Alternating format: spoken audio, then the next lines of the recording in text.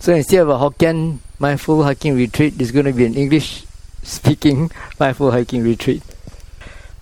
First of all, let me start off by asking you why you bow 3 times.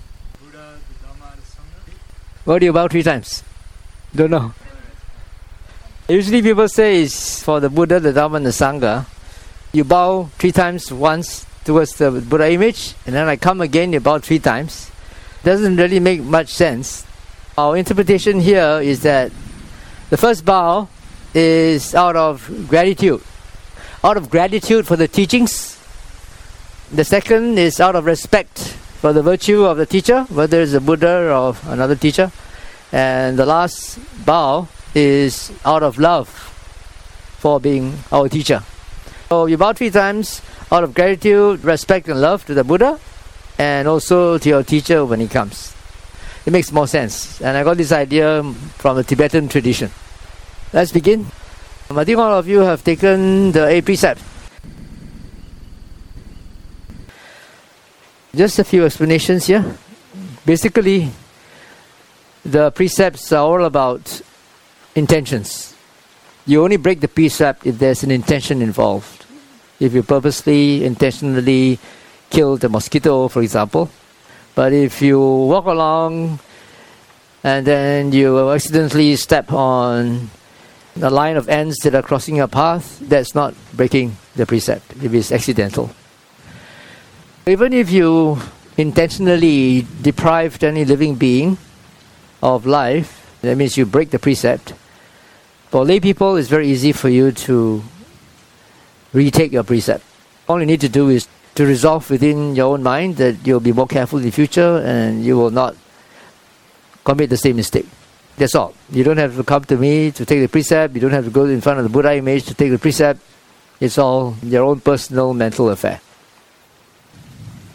As to taking what is not given, we are walking through some parts of the forest reserve, but actually there's nothing here that is protected by the government except for the big trees. It's okay if you damage some vegetation. Within here, maybe there are some things you're not sure whether they are meant for you or not. If you're not sure, then please ask the staff. Is anybody here on some cough mixture? No one is coughing, right? Anybody here on any medication? What sort of medication? Blood thinning. You're going to get a lot of leeches. If you thin your blood, leeches bite you, then how are you going to stop your blood flowing? But you have to be extra careful. Eating after solar noon. Here the solar noon is about after 1:10. So you try to finish eating whatever you can by 1:10. Now, there's some flexibility about drinks and beverages in the afternoon. Some teachers allow coffee and cocoa and Milo with milk and so forth, but I don't. For this retreat, unless you have some health issues that coffee or cocoa can help you, please don't take them. No coffee, no cocoa, no tea. But our kitchen volunteers, they might prepare some herbal drinks for you. When you come back after your hiking, if you find that the herbal drinks are good for your body, then you can take them. Usually it's cooling because it's very hot weather now.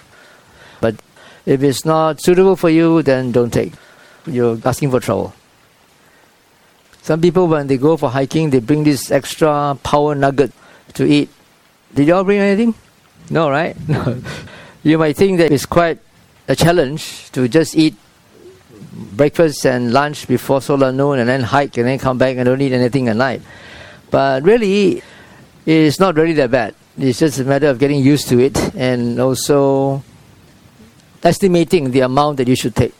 But it's not like a sit-walk retreat.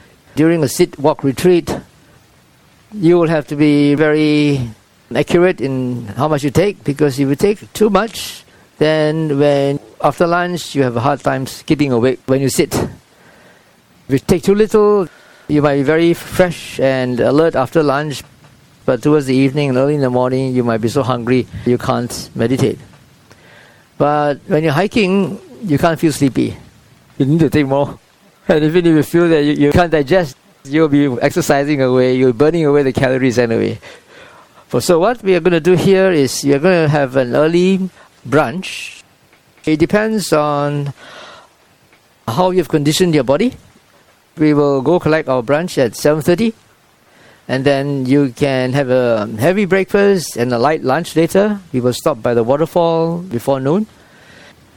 And you can have your meal there. Or you can reverse, have a light breakfast and a heavy meal. It's your choice. Or you can stick to just one meal. Like myself, I'm just going to take one meal. We shall proceed to collect food at 7:30. And then we will, after I finish my meal and you all finish your preparations, then we shall start off after 9:30, whether it rains or shine. Do you have ponchos with you? But you don't mind getting wet? No, it's okay. Raincoat? No raincoat, no poncho. Well, let me see whether we have any spare or not. If God, it's rainy weather now. Well, you take a backpack with you, put a plastic bag and put extra clothing in there. Well, your hiking is not so bad because you're heated up. This is then sometimes during lunchtime it rains and you have to eat under the rain. You might want to borrow a foldable umbrella so that you can have a dry lunch.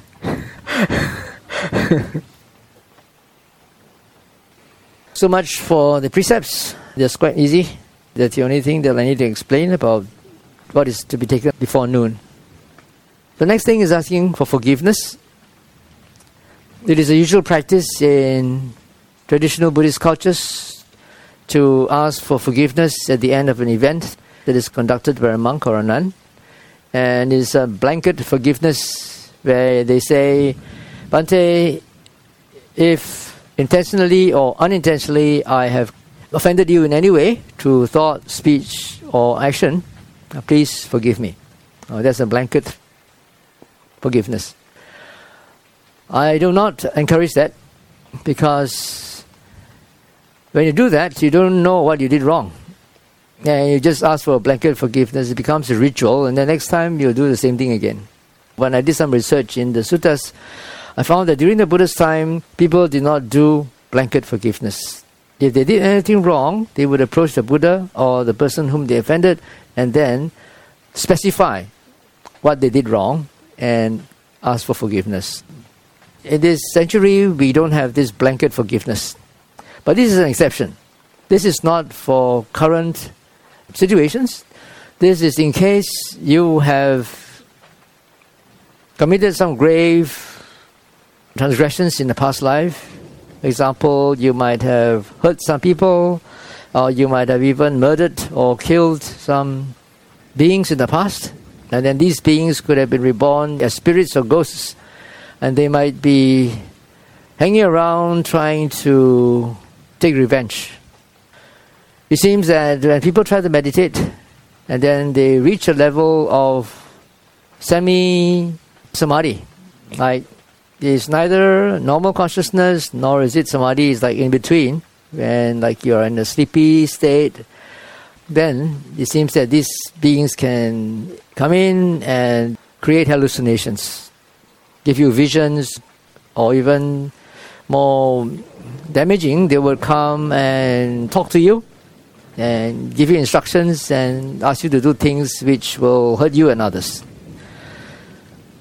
This is one of the things. Another thing is that they could also hinder or obstruct your progress in meditation in other ways. In order to prevent this from happening, we ask for a blanket forgiveness. This is for past misdeeds in the past life. Since we cannot remember our past lives, either intentionally or intentionally through thought, speech or action. Well, you might have offended somebody else who will not take revenge on you, but for example, he could be a very highly attained spiritual practitioner. Perhaps you were more ignorant in the past, not so knowledgeable. You were more conceited and more arrogant. You could have insulted or offended a very highly attained spiritual practitioner. And that could also be an obstacle in your practice.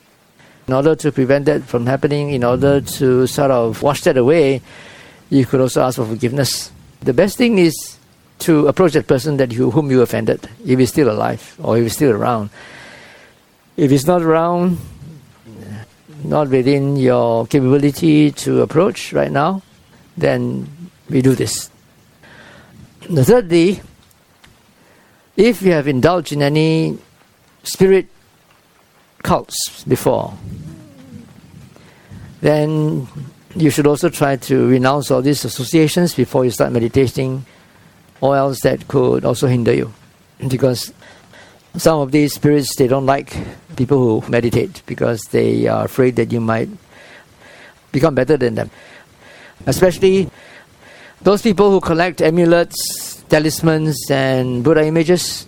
Some of these are associated with these spirits and they could be a hindrance to your practice. If you have done any of these things, you should renounce them before you start your meditation. So that's what I'm going to do now. So please repeat after me. Throughout the round of births and deaths, without a conceivable beginning, if I have offended any Sammasambuddhas, any Pacceka Buddhas, any Arahants, any awakened persons, any of my parents, any of my teachers, or any other beings, intentionally or unintentionally, through thought, speech, or action, I humbly ask for forgiveness. At the same time, throughout the round of births and deaths, without a conceivable beginning, I absolutely forgive all those who offended me, intentionally or unintentionally, through thought, speech, or action. Regardless of what I've done, I also fully forgive myself. Furthermore, if I have indulged in any spiritual activities that promote unwholesomeness and are contrary to the Buddha's teaching, I now renounce and abandon them.